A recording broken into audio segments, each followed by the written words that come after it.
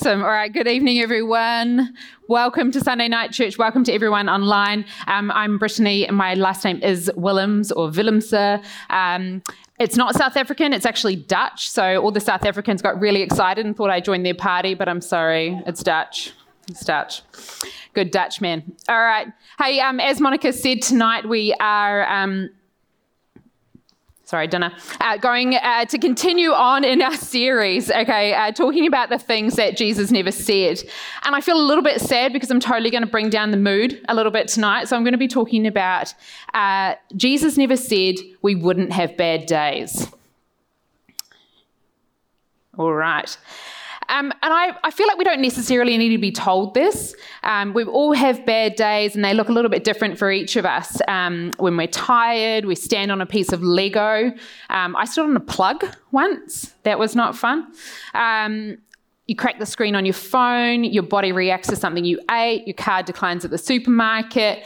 I ring my sister in Auckland, which is already just a bad day, and she's potty training her toddler, and I just honestly think every day of hers is a bad day. Yesterday, I chipped my tooth.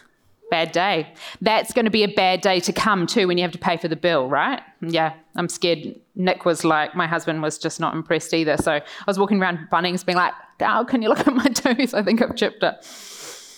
But I was thinking back to my youngest memories of bad days, and most of them revolved around school because I didn't like the place. I didn't even like kindy. It was just I only lasted 12 years. For 12 years, it was just not my vibe. But the earliest memory I can think of is one where I was at Christmas, and my family and I were living in Auckland at the time, and we'd come down to Tauranga to see all of our grandparents and spend the Christmas with them. And I must have been about 6 years old, and my grandmother would always sew us these really beautiful outfits that we would often wear to church for the year or wear to a wedding and things like that. But this year she went for a slightly different vibe. And I'd always wanted to be a nurse. That was my thing, ever since I knew about nurses, it was like, yep, I'm going to be a nurse. And I carried on that idea till I was about 15. And so I opened up my box, and she'd have these boxes, and they were like a wedding dress box, okay? So it was just this grand experience. And you'd open up your box, and there was this nurse's outfit that she made me. I had this white apron with a little red cross on it and this old school nurse's hat, and she'd made me, she'd got this little nurse's bag, and it had like all these plastic scissors and tweezers and things that she'd got from her own doctors.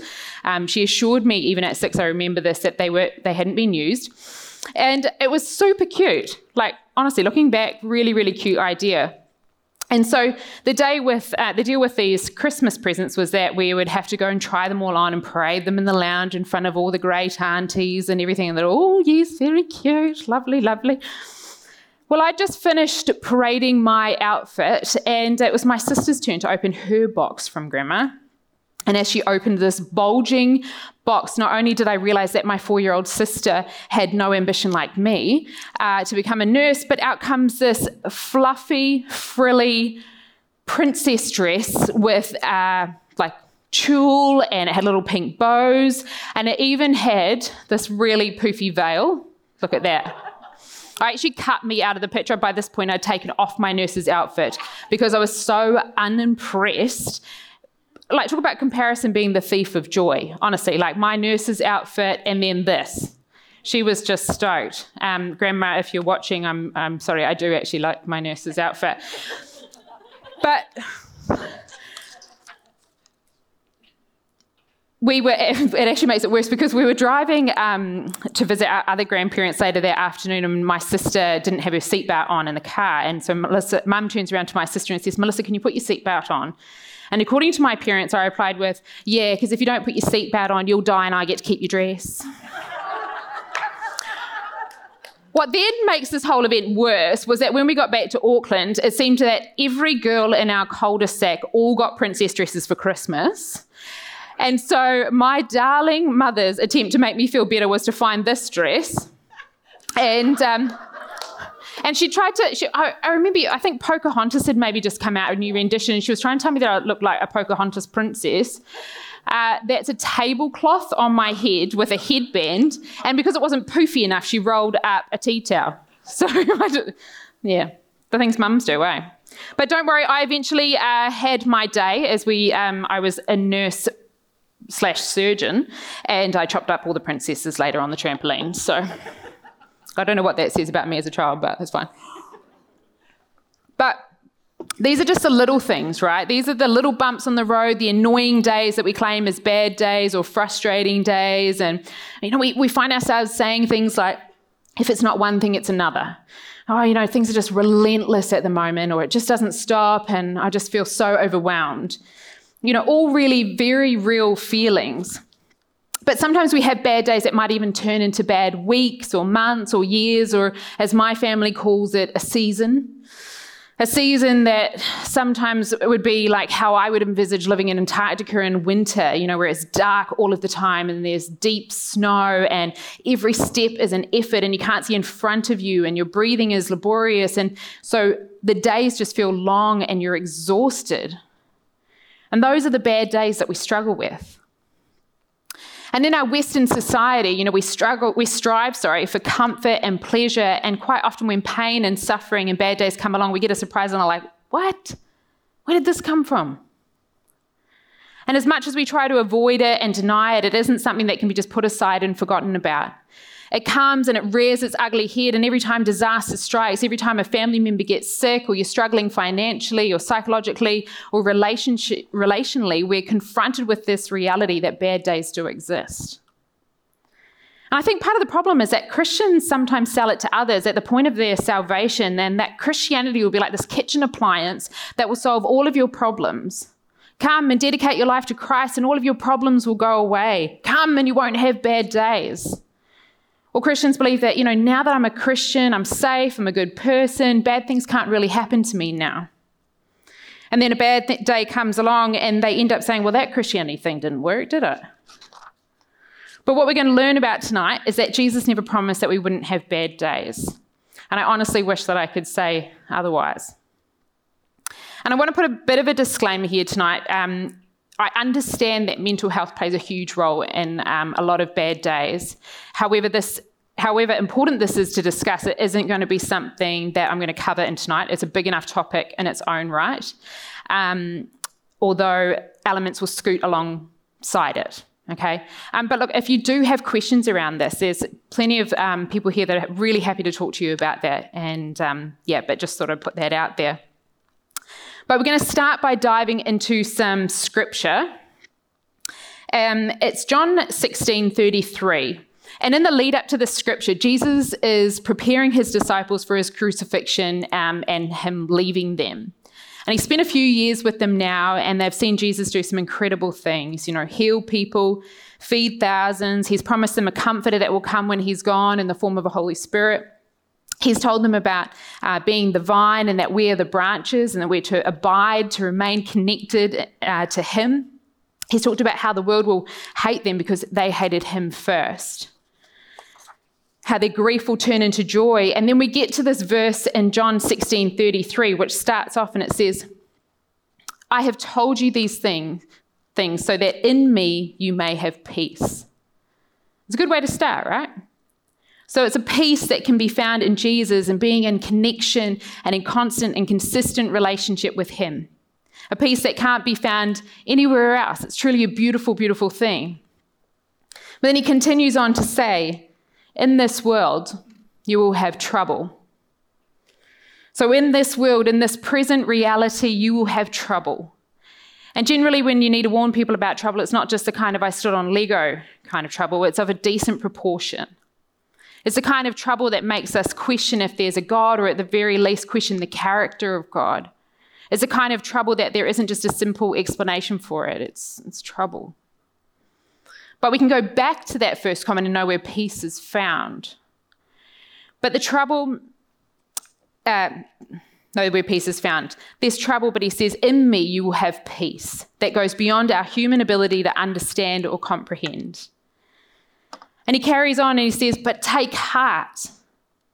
Now, this isn't like a statement of kindness, like, oh, take heart, dearie. This is like a statement of action. This is saying, don't give up, don't lose hope, hold on for dear life if you have to, take heart. Because I have overcome the world.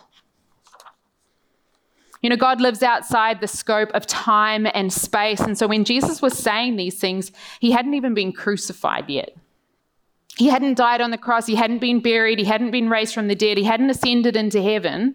And yet with confidence, he's telling his disciples, I have overcome the world. How does that even work? It's because at any given time, we've got these two realities going on. One is that trouble will come, and that the other is that God has overcome the world. And if you don't accept that both of these live in tension and both do exist with one another, you end up with one of two very unhealthy viewpoints. One is that trouble is coming and you have to accept it, you have to suck it up, and you can't do anything about it. Or the second being that God has overcome the world, so nothing bad's going to happen to me, and I'm entitled to comfort and I deserve it. But when you hear what Jesus is saying in its entirety and you live with both of them, you understand that trouble is coming and that life hurts and stuff happens. There is pain, but God is bigger and God has a plan and God is always at work. And being a Christian doesn't make us exempt from these. Being a Christian means that we experience bad and really bad days like everyone else. But we have the confidence in Jesus, who said in and through it all, he is an overcoming Saviour. Trouble, just like the wrinkles, will come. Trouble will come, but where will you turn and what do you do with that?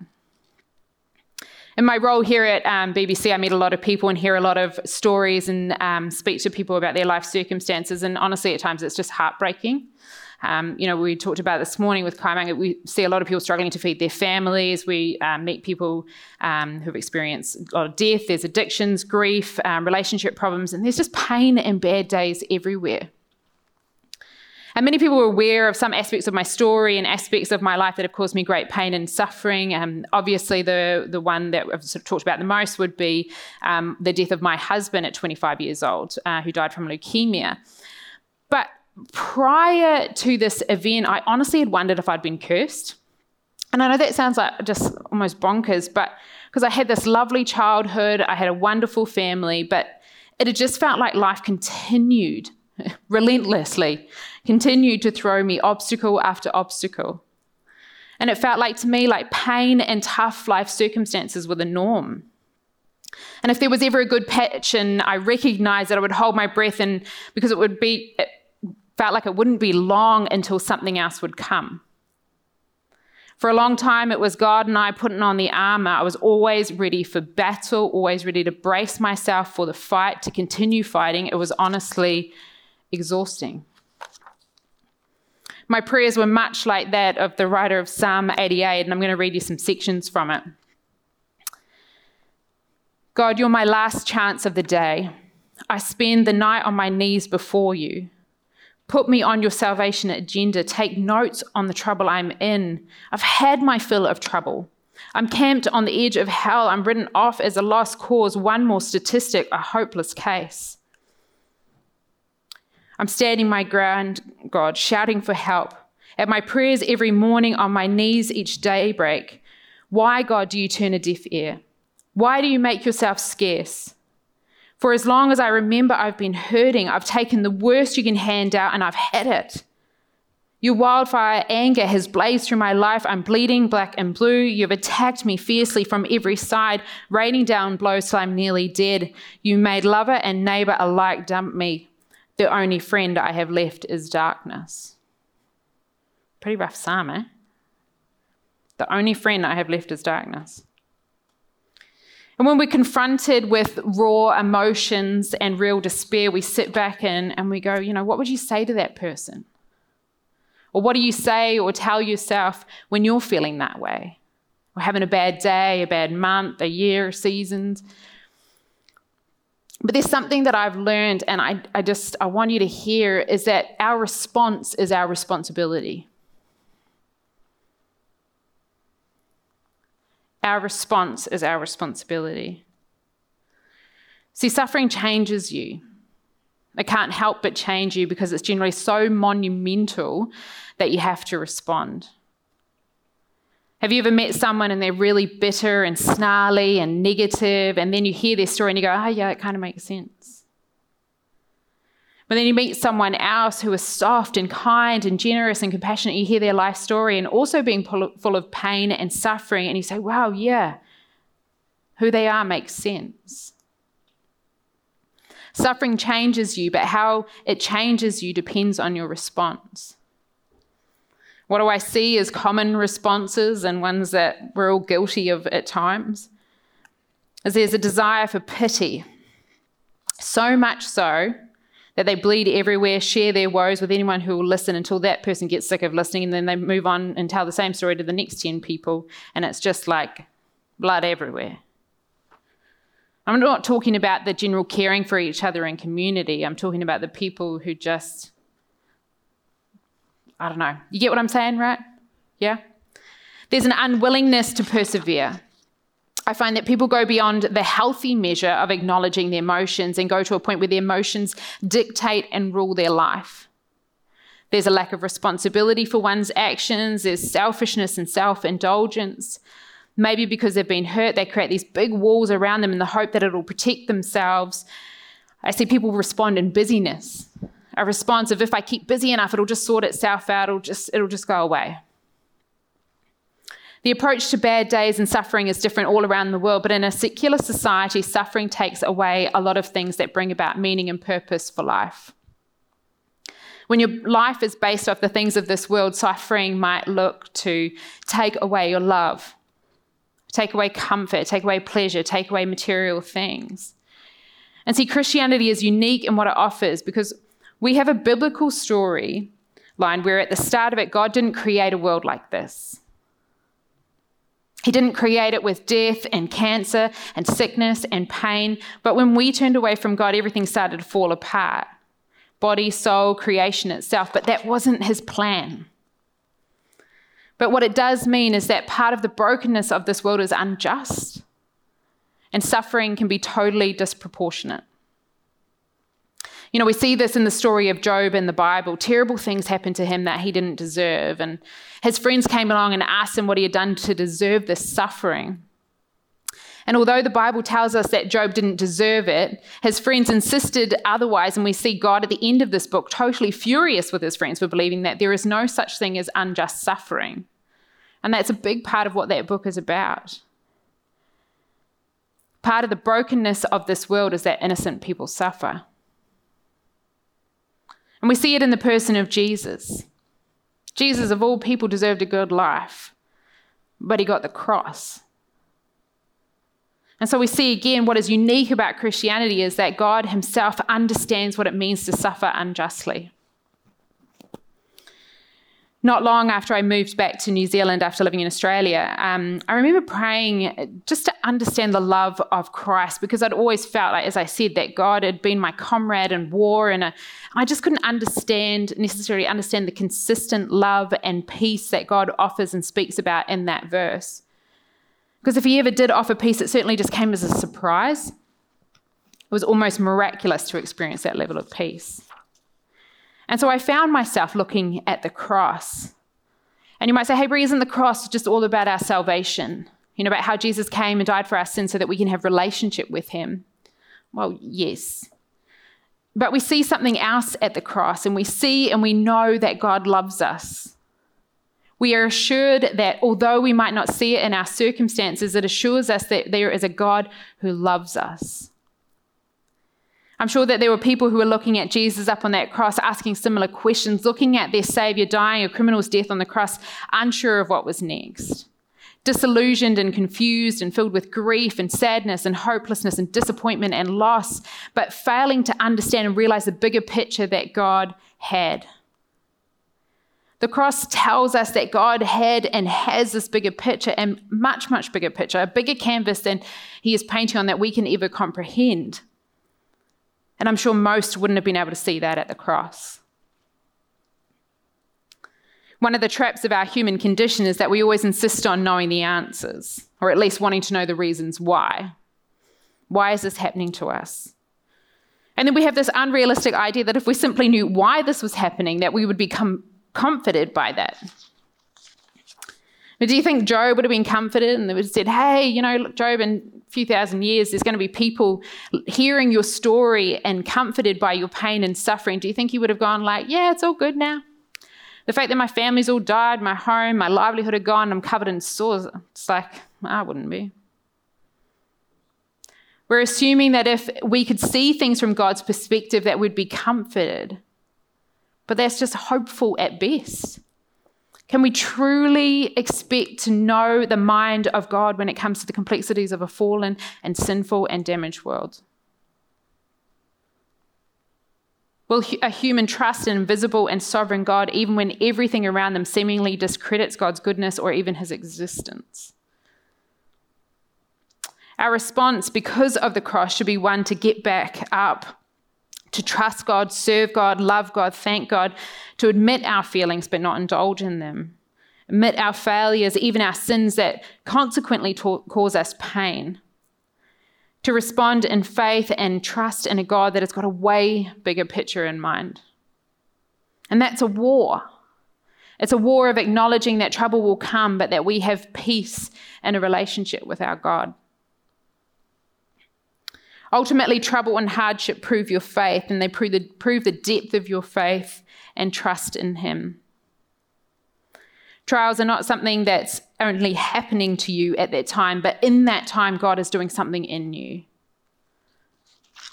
He is asking us, do you believe that God ultimately has got you in the palm of his hand? Do you believe that God cares for you and loves you? And ultimately, who do you trust? That's what faith is all about. And sometimes when we're going through hard times, we become short-sighted and we can barely see what's in front of us. But one of the things that we have to remember is that this life isn't it. God holds both our present reality and eternity in his hands. And I don't want to lie and say that there isn't always pretty endings and it's just like this perfect Hallmark movie where everything's wrapped up in a nice little package, because it certainly hasn't been the case in my life. And sometimes I felt so low that all I can do is look up to the cross. We always ask the question, why does God allow suffering to continue? And I don't know, honestly. But it can't be because he doesn't love us. The cross shows us that. I've had to choose to trust God so many times, over and over again. Because, we're not powerless. We choose our response.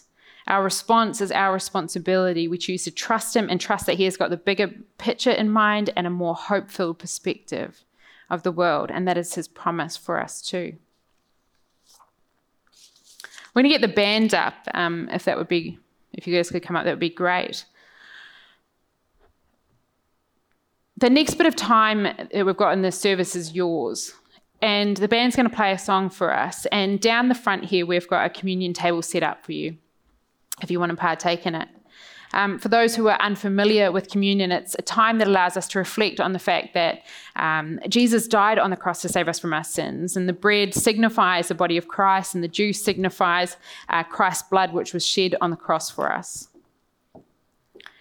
And that because of that sacrifice, we have the opportunity to come to him, to receive God's grace, his forgiveness for all we've done wrong. And in return, we receive his mercy, his compassion, and know his love and his peace.